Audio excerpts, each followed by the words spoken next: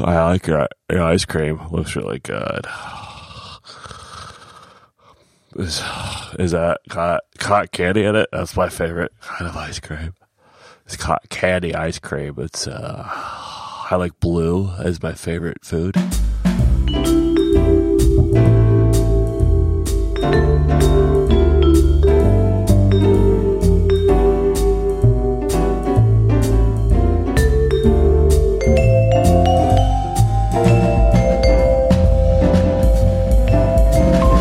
What's up? Well, a little bit of this, a little bit of that, shucking and jiving. That's what I... Shucking? Back to crabs again? Do you shuck crabs? Is that wrong? No, that's oysters. You're shucking oysters. You're shucking oysters. See, you're I'm not a seafood crabs. guy. It's all new to me. You're shucking corn and husking crabs. Yeah, you're doing all that. All that and then some. Skinning clams. Boiling chicken wings. Delicious. I'll have some straight boiled fish. Thank you very much. Now I am. I felt like I tried to get prepared for the show today. I was like, I'm going to be prepared for the show. I'm going to be ready. Oh. I had a whole. Well, I won't say a whole. I had like maybe 3 bullet points. Okay. Wrote some notes. Okay. Was ready to go. I said, I'm going to go. I'm going to sit down. I'm going to have a drink. I'm going to be prepared. I'm going to go. Left the notebook on the desk at the office where I'm working. Mm-hmm. So I've got no notes. I didn't have anything that I wanted to drink. So I'm having a leftover Guinness from St. Patrick's Day. Guinness, yeah. And here we go. You don't remember your bullet points? Well, I vaguely kind of remember one. I never come prepared. I'll just tell you that right off the bat. I am never prepared. I am a 1 foot in front of another guy because I will trip if I'm not paying attention. Well, I thought it would be a good experiment. I thought I would try something new, and that would be to actually prepare for the show. Was it related to what you wrote?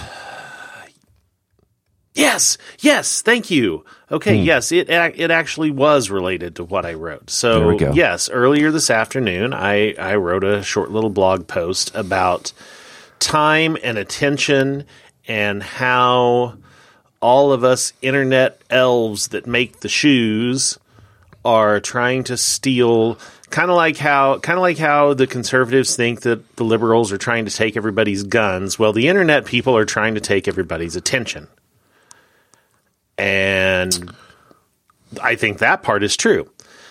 Everybody is trying to take everybody's attention. And what do we do about that? And well, in the biz, in the product biz, we call that engagement. Yes, engagement. So everybody wants some engagement. Yes. Yeah. The longer the duration of your engagement, the better results most products get. Mm-hmm. Mm-hmm. Most. It's not true of all, clearly. Some products don't lend themselves towards long-term interactions, But most do, and most want to, because they believe that's more opportunity to sell you things. That's all it is. Sure. But so you're thinking in terms of, is that good or bad? Is that what you're kind of getting at? Well, no, I don't think that it's a matter of whether it's good or bad. I think it's a matter of whether that model is right for your specific situation. So you nailed it on the head, that there are certainly some websites, some apps, some services that don't lend itself well to extended quote engagement. It's sure. it's a single use utility type of thing. I think immediately of the alarm clock or timer apps. Right. They're useful, but I don't spend a long time in them. Exactly. But think about because But they also give it away for free. They're not making money off that. Well, not all of them. I'm glad you brought that up. There Okay. were years ago that I just thought, oh, let's find a really super cool alarm clock app, because a lot of them would be where they would talk about having different skins and different things like that. Yeah, actually, I think I did pay for one as well. And so I would get a whole bunch of different alarm clocks, just trying to find one that had a really cool skin or whatever. And so, hey, guess what? There are a whole lot of alarm clock apps out there that have ads in them. Yes. Why do you need an ad? I can get into this pretty deep. Yeah, so this is kind of actually where I'm going in my head is there are a lot of these different services where I would much rather pay $2.99 for a really cool alarm clock than to have an alarm clock with ads embedded in it. So there are so many different services where engagement, as you put it, does not belong, but they try to shoehorn it in. Yep. I know why. So, okay. Continue. So, what are the different ways to make money in this app environment? You can have it for free, right? Right. So, no payment. You can do freemium, which is you get certain features for free and then have to pay for more premium and or time-based, like you get 10 days free and then you have to pay, that kind of idea. I like a freemium. I do. I like a freemium. I enjoy freemium as well because you get a taste for what you're going to hopefully pay for.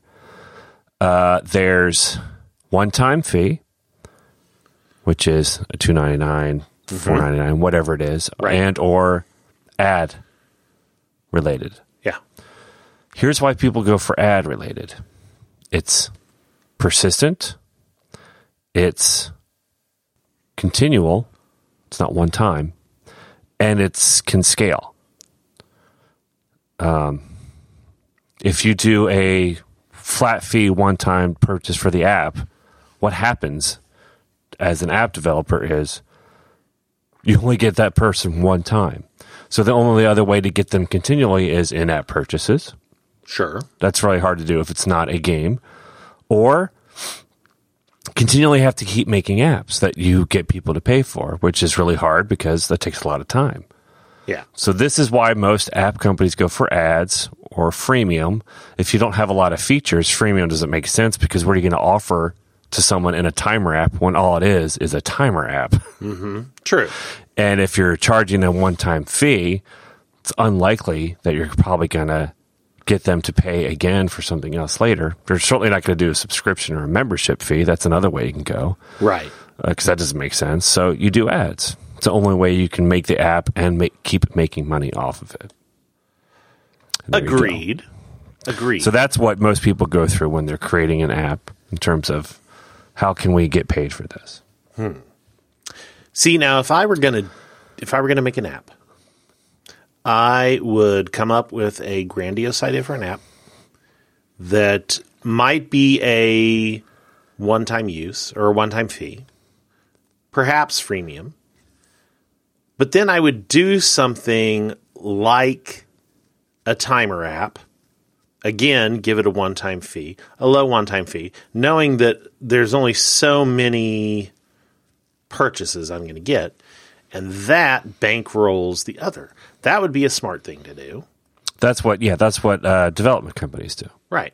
Because hopefully they have the capacity, but as often as just think about how much it costs probably to design anything and then to build it and to launch it. You have to get quite a few downloads to recoup and to make money off of that, to then jump in and do it all over again.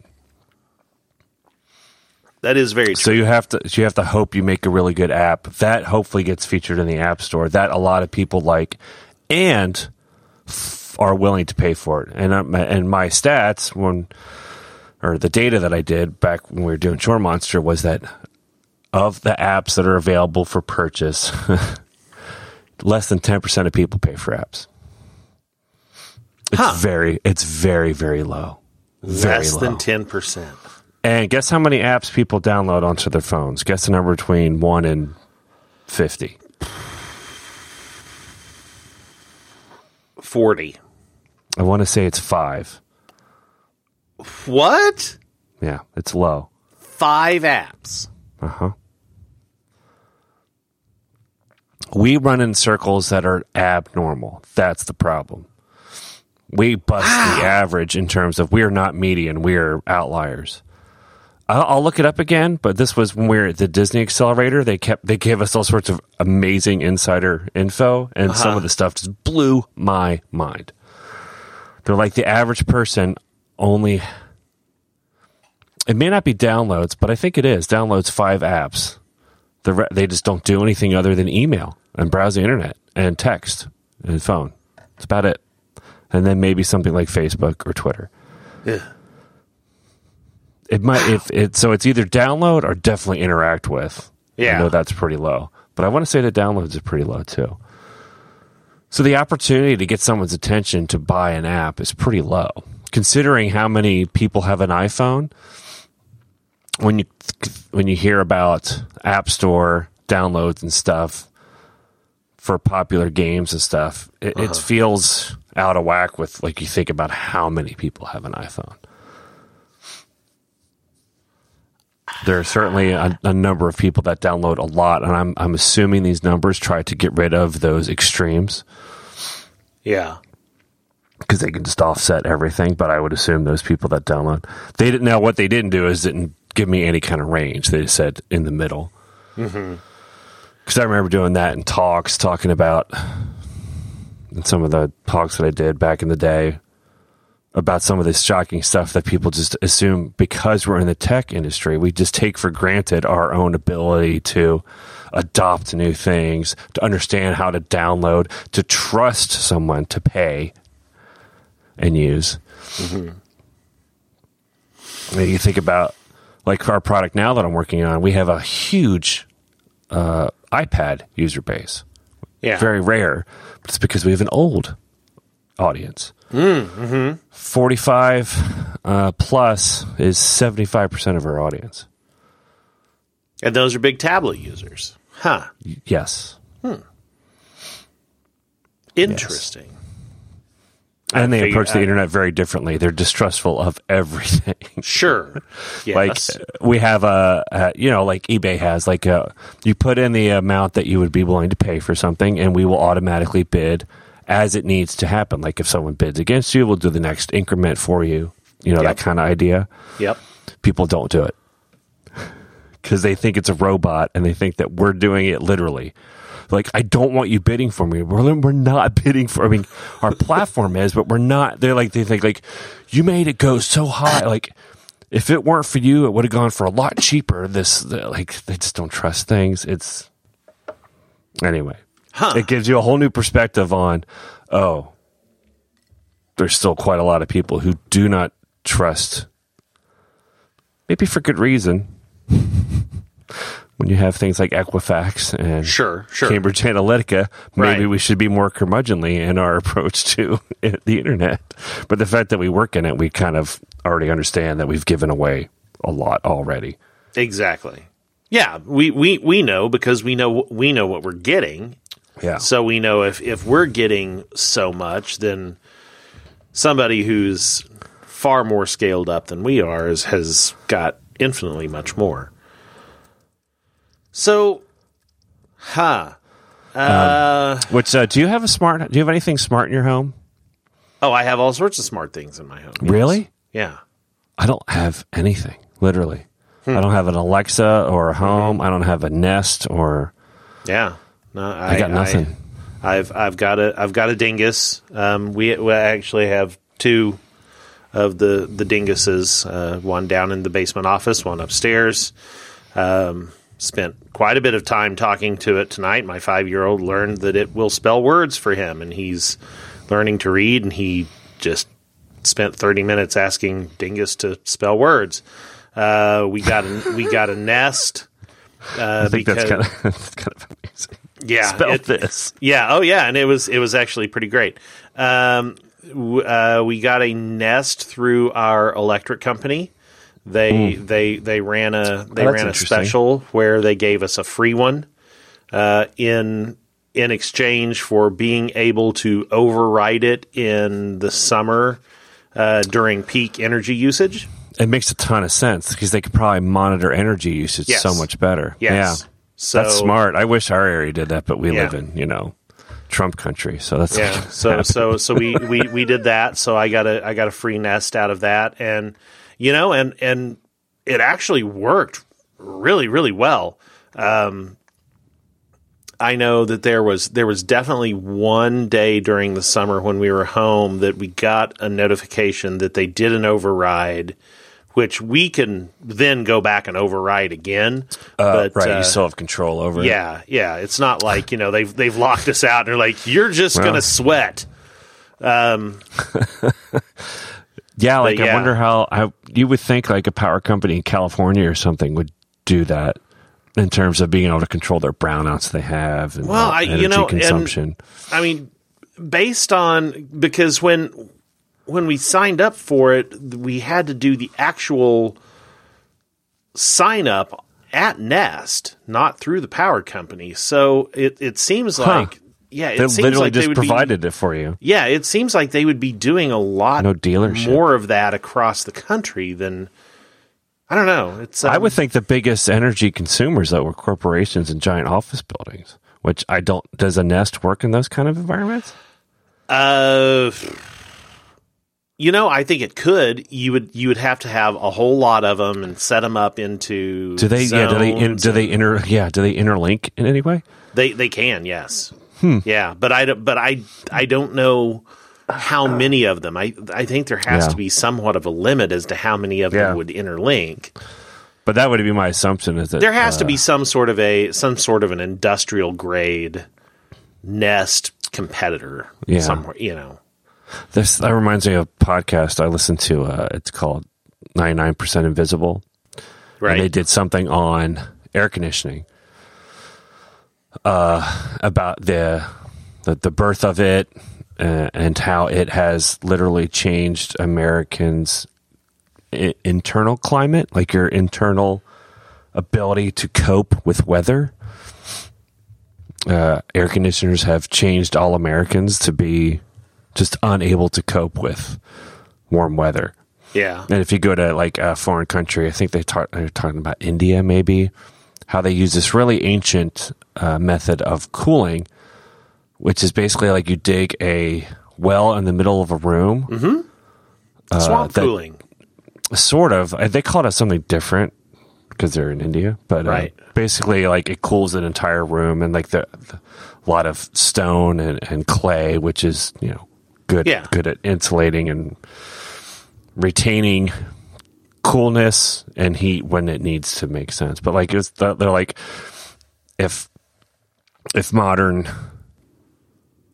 in terms of the future, we need to be much more wise about this, and air conditioning probably isn't going to go away, but to try to come up with new systems, and there's whole companies out there now trying to make, for office buildings specifically, new systems. Because they said like it really became a major deal in office buildings, where before, like if you look at architecture, which I know Kansas City has from like the early 1900s, very large windows that opened, which was to, when you're up high, get that cool breeze going through. Right. Otherwise, it would be stifling. But now we've gone to, small windows, all enclosed, blowing massive amounts of air down, I believe. Air conditioners are up high. Mostly. Yeah. Well, But anyway, it was just fascinating in terms of like, I wonder how a smart system and some more innovative ways to cool our very climate-sensitive bodies. Yeah. Well, I remember when I was in Pittsburgh giving a talk there, we went and, toured around, and there was one building that they pointed out on a boat tour, which had this gigantic hole right in the middle of it. So it was it was like a Twin Towers type of office building. It wasn't super tall. I mean, it was a turn of the century building. So it had a base. So the whole thing was basically built like a big O. So it had twin towers, but then they closed up at the top, and kind of closed all the way across. And so and they said, yeah, definitely that hole was a way to catch the wind and and disperse it into the areas and to climate cool it, because it was shady, because it was shaded by the top, and interesting. Yeah, but we build tall, and there's no shade that way. No, except they said that old office buildings were built as squares, or like you said, like they had a middle area to help. Yeah, interesting. The worst air conditioning that you never ever want is just plain old water cooling. There was that's like Arizona or something. Oh, geez, there was kind of like misty things or whatever they would do. Sort of. I have never heard of a cooling system like this before, and definitely have not ever since. But there was a apartment I lived in when I was in college, and the entire thing was built out of cinder blocks, and it didn't have air conditioning per se, but it had this water cooling system where there were these pipes that would run. They were common to all of the units along a certain wall of and this whole thing was built in a square too, and they were all along this thing, and so water would pump, and it would basically kind of just suck the heat out of the room, and a fan would blow over the wet pipe, and so it was always humid. Oh yeah. It was all yeah. Yeah. It was, oh my gosh. And the worst part of it was that my unit was on the end of the water circuit, and there was a clog. Ugh. And so every other, and so what happened is every other single unit along my side of the wall was super cold, and then mine was just a swamp. And, oh, geez. And it took an entire summer for them to figure it out, and they had to tear the ceiling out above my bathtub, and then there was just black shit water that came out when it was shit water. It was fun. Swampy Swamperson's air conditioning unit. It was yuck. Filthy McNasty's ass water. Filthy McNasty's ass water comfort pipe. Well, I lived with the this is going to sound weird. I lived with the Amish during the summer, and I don't know how I survived. Like, obviously they don't use minor conveniences, and it was in Pennsylvania and Ohio. Oddly enough, that does not sound that strange. It was for a credit for something at college for, I can't remember the credit, but anyway, it was fascinating because they had connections to Amish families. So I'm like, I'm going to do that. How often do you get that chance? That is true. But yeah, summers, I jumped that. Summers in Pennsylvania are not cool, and I somehow survived. I think they just close the shades, have windows open. It's keeps it cool, I assume. But put the sheet up. Ugh. Now I wish it would get warm. It's still cold here. Still cold. Really? Yes. Wow. It got up to 50 today. That's not cold. No, but it's rainy.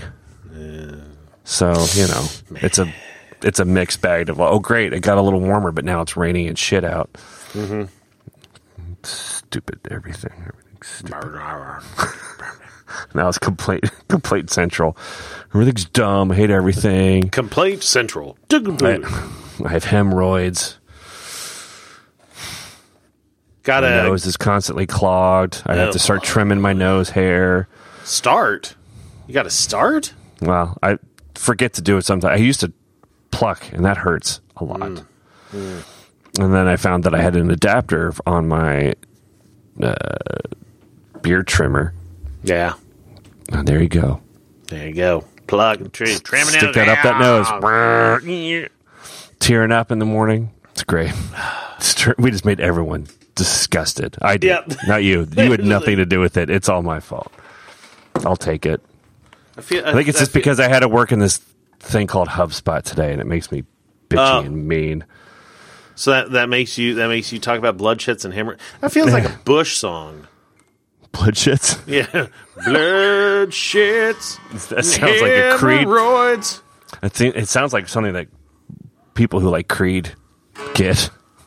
Oh, I love Creed. Oh, I bet you shit blood, don't you? Shits. Do you have a guitar? Sure. Did you just get a guitar? Even flow, maybe about blood shits.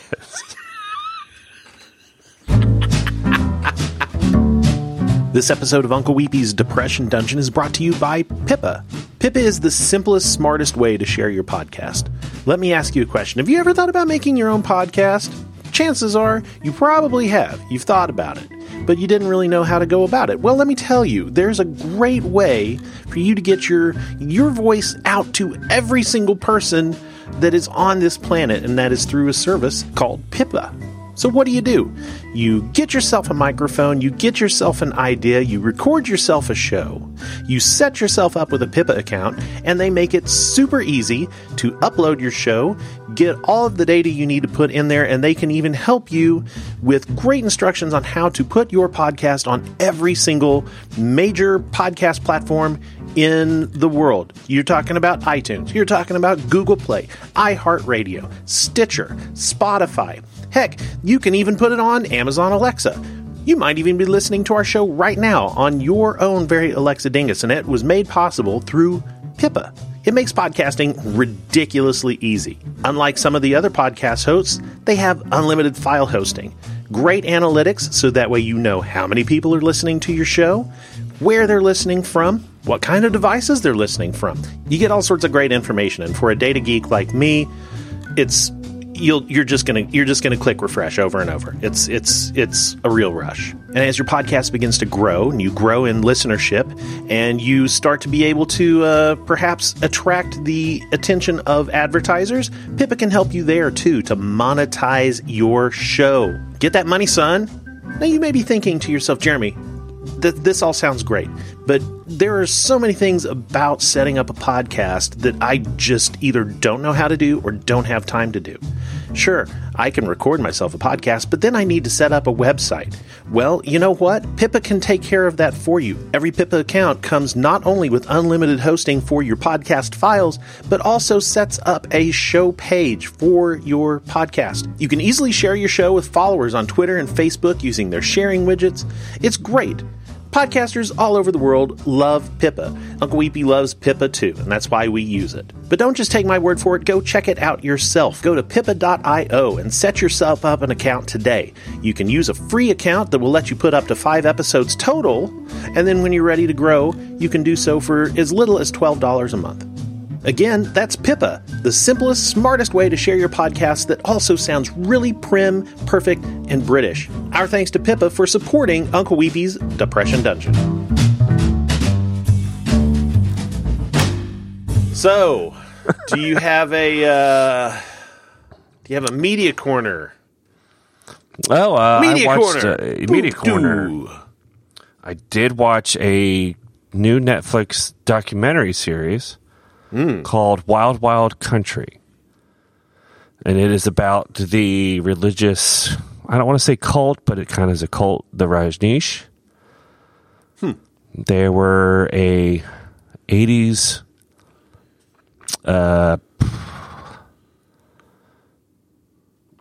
what's the best way to call them? Enlightenment cult. Started by a man they called Bhagwan. Okay. And he was in India, and he was not your typical guru. He did not like Gandhi. He was against Gandhi. He liked free sex and love. He liked capitalism. He did not like socialism.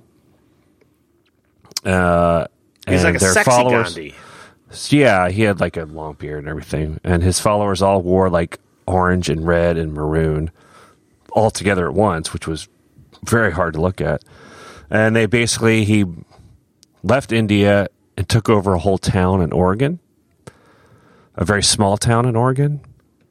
It's like he and his followers found this area, came in, built this entire compound with an airfield and hotels and homes, and this small town in Oregon hated them being there. One, because they were small, like 40 people in the town, and these very crazily dressed, I would assume pretty wealthy white people, and that are all very hippie-like. This was in the early 80s, were like coming and taking over their town, and these are country folk in Oregon, like get the hell out of here, Yeah.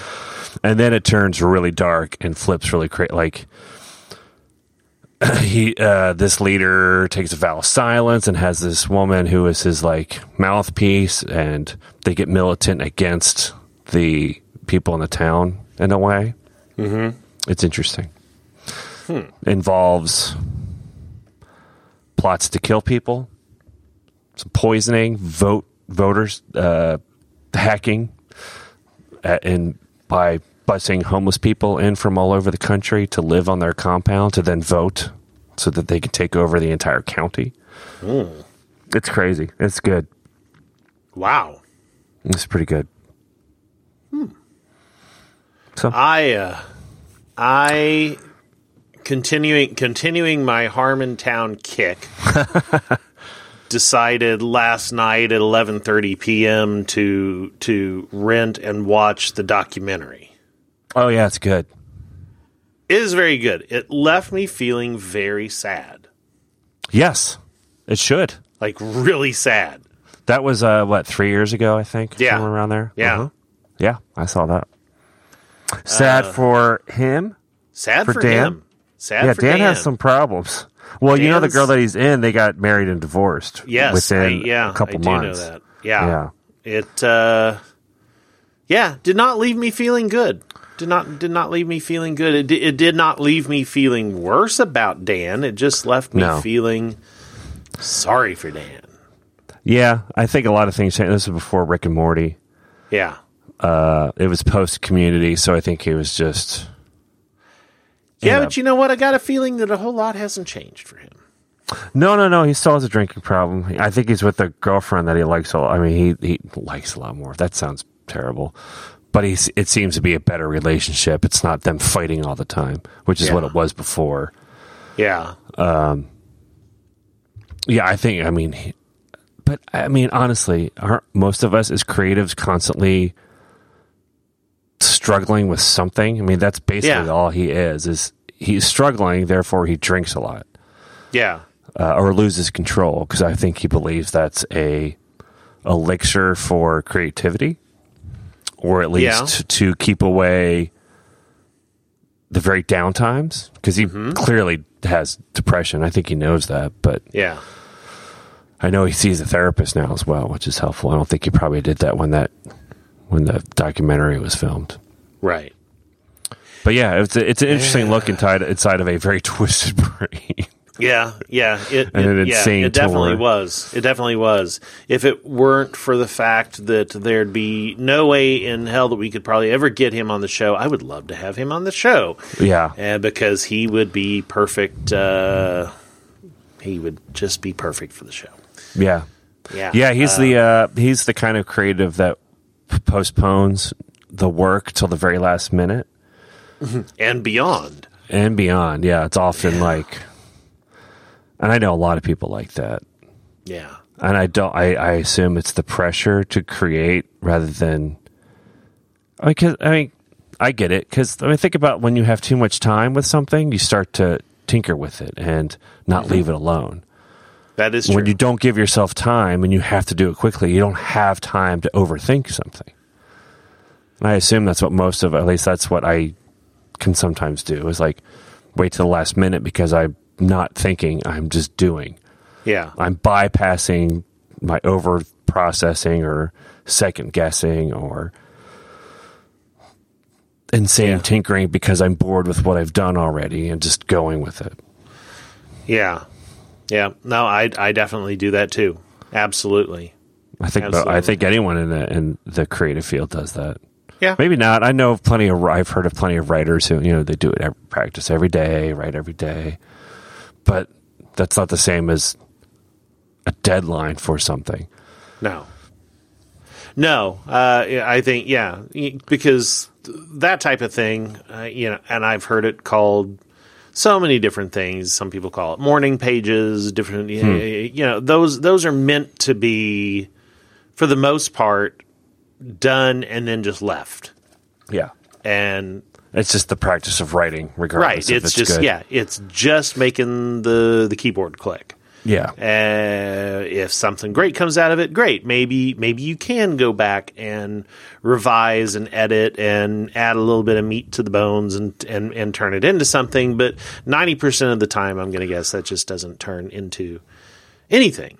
And well, when you think about it, when you're writing something too, in terms of like if it's editorial or opinion or novel, you have an editor.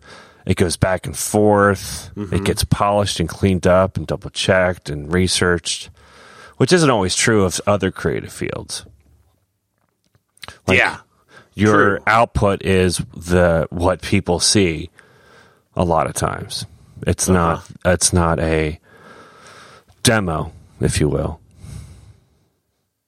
A lot of times it depends on where you work, clearly. Where I work and other people work, it's like you do something, maybe it's wireframe, maybe it's really conceptual. It gets knocked around by either other designers or people with input or who are working on it to give some pushback, all that kind of stuff. But often there isn't that either. It's just, this is up to me and I have to show it to someone and I have to decide whether I think this is good enough. Yeah. I think definitely in the case of writing, I mean, because there's no way for it to kind of go into those formative stages before it hits somebody. When writing gets into somebody's hands, it has to be readable, whereas a wireframe can be just a conceptual thing. So I mean, there's always a modicum of completion. Yeah, when you get to something like that. So, you're exactly right. Also, in my media corner, stumbled across this one because the DVR when I recorded Walking Dead, which yes, I'm still watching it. Oh my God, what is wrong with you? It smashed it all together and recorded it all as one 2-hour chunk. But right after Walking Dead, they premiered a mini-series called The Terror. Have you heard anything about this? No. Okay. I have not. I'm going to suggest going and checking it out. It's got a slow beginning, but I can see some potential in it. And the story it's based on a true story. Of the HMS Terror and the HMS Erebus Why would you name a boat Terror? Why would you do that? I don't know. What the hell is wrong with you? But yeah, I mean, this is like naming it the HMS Shipwreck. Yeah. What's going to go wrong? Nothing. It's reverse jinx. Right. We're going to say the HMS, we're all going to get eaten by sharks when we drown in the ocean. It's a long ship name, but that's definitely not going to happen. Yeah, but it's a period piece. It's it's late 1800s British Navy, the Royal Navy off to explore the Arctic Circle and find the Northwest Passage and would this be 1800s or would this be late 1800s? Okay. It's the ships. The like ships Master and Commander era, or way after that? It's Master and Commander era ships that have been retrofitted to have steam engines in them. Oh, I thought you were going to say to have lasers. I'm like, damn, no, Star Blazers. No. It's these big tall mast ships, but they've got the Royal Navy has put icebreaker metal cladding on the front and has put some sort of they in the thing they were it's full speed ahead, we're going 2 knots, so not exactly real not exactly real powerful steam engines, but it is powered on more than just the wind. It's interesting. It starts out slow. And it's a mini series, you say? So it's limited? Yes, I've read that it's going to be a 10-hour miniseries, so 10 episodes. Oh, nice. It's got some promise. So my pick of the week is The Terror. Okay. On AMC. Did you ever watch, by the way, another AMC show? Did you ever watch *Halt and Catch Fire*? I started watching it. Good God, it's good. I'm telling you what. Yeah? I'm already watching it the second time with my wife. Really? Like, I only recently watched it and binged it, and I'm watching it again. I caught the pilot. It might start. Yeah, that's not the. It's worth watching. It really is. Okay. It really, really, really is. Okay. It's one of these shows where I'm like, I don't know why people. Did you ever see Friday Night Lights? Yes. Did you like Friday Night Lights? Or did you not get all the way through it? I did. Oh, I certainly did not get all. It just hit too close to home. Oh, it was. Wait, I grew guess up Oklahoma. I grew up in a town like that, and sure. It just. I just mean in terms like it's a has a premise that is barely about that. Like, it's really about people and relationships, even though it's centered around. But there's some really good technology stuff that happens. Anyway, I highly recommend that too. As another AMC show that is all on Netflix, actually. The Terror, I am writing it down. The Terror, yes. So it's not like Star Blazers. I don't get my... Nope, not like Star Blazers, although... Did you watch Star Blazers as a kid? Yes. God, thank you. Yes, I've as a kid. never met anyone who did. I'm like, don't you remember the song? And it was all... Uh-huh.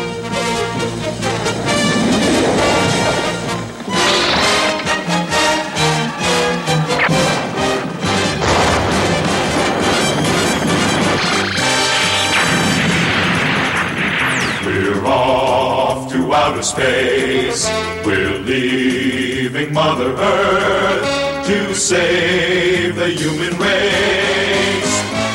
Star Blazers. How old was I? I was like 5, 6. Yeah, I was pretty young. But it was on a UHF station. Yes. Overdubbed. So it was always Speed Racer that went into Star Blazers. Yep. And then after Star Blazers, after they, I guess, had played all the Star Blazers that there were. Yeah, I don't think there were that many. Yeah, there weren't a ton. After they kind of blew their load on that, they went to Battle of the Planets. What was the one that there was people that there was like this robot in a building that was underwater, and these kids that looked like they had Falcon helmets? Yeah, that's Battle of the Planets. Is that what that was called? Well, I'm pretty sure it was called is. something else. Well, it's also called, I think, Gatchaman. I've got a friend that knows, and he's probably going to listen. And Battle of the Planets, they've got little Falcon. Yeah, the Battle of the Planets show, they've got the little Falcon helmets. Yes, it was called Gatchaman. Like had a girl. Oh, it is called Battle of the Planets. Science Ninja Team Gatchaman. You're right. I really never remember the name. Like, I remember I don't remember the underwater robot. What's that? No, like, he was like, there was this robot guy, and he was the narrator, and he was like in this building that was underwater. Unless I am conflating. Oh, wait, what was it 7 Zark 7? Could have been. Yeah, Alan Young. That was his voice, yeah. There you go. I remember stupid shit like that. Like the other day, I remembered that I used to buy my Pro-Ked sneakers by going to some random woman's home into her basement. Yeah, I saw that. What the hell was that about? I don't know. I'm just like, oh yeah, we'd go to this woman's house, and she let us in, and we go to her basement, and it was stock full of shoe boxes. And I just remember it was like a linoleum floor. Uh-huh. She had the beams and posts had this wood around it. Like, I just remember being this weird, really super thick grained, thin but deep, I guess I would say, grained wood God, I remember weird, stupid details. And I would get my Pro Keds there. What the hell? Why? Who could just sell shoes out of the basement? Yeah, basement and how? shoes. And where? I don't know. Yeah. Was the whole thing set up like a basement, or was it set up like a shoe store? Both. So it was a basement, clearly a basement, that she just put boxes and stacked boxes of shoes all around it, and there's some like mirrors for you to look at your feet. That's what I wanted to know. Was there little try-on mirrors? Yeah. It's so weird. And I asked my sister, and she's like, yeah, we did that. I'm like, what the hell? How is that normal? That's like, we're going to go to the grocery store, and you go down to your neighbor's basement, and you look. Yeah, it's like, oh, what do we got here? Oh, look at that. I mean, that's what we're going to have to do in the future, because we live underground and away from everyone. Like, sure. I mean, everybody's going to have a basement grocery store to go to. And you're going to go to an attic restaurant. Where's dinner today? Man. Oh, it's our next door. Yeah. I love an attic restaurant. There's nothing better. It's not like a rooftop restaurant. Let's get that clear. No. There's one tiny little window. It's hot as hell. And there's you got to watch out for the in the light that comes through that window. You got to watch out for the insulation that's going to probably fall. You have to walk on the boards too, because Yeah, that insulation though, that makes a good salad garnish. Asbestos is the bestest.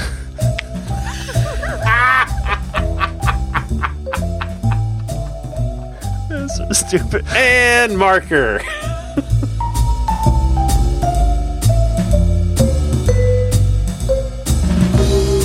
Thanks for listening to Uncle Weepy's Depression Dungeon. We hope you've enjoyed what you've heard, and hopefully you got something good from it. If you want to be part of the conversation, you can reach us on Twitter at Uncle Weepy. You can look for Uncle Weepy's Depression Dungeon on Facebook, or you can just send a regular old email to talk@uncleweepy.show. Our hope is that we can help you, and in order to do that, there are a couple of things you can do to help us.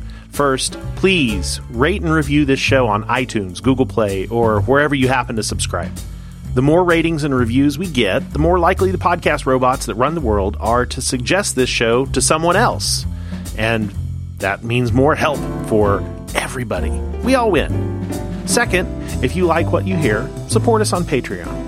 Supporters of the show will gain access to exclusive content and other fun things that we haven't even dreamed of yet. Go to patreon.com/UncleWeepy today to give us some of your money. And thanks again for listening.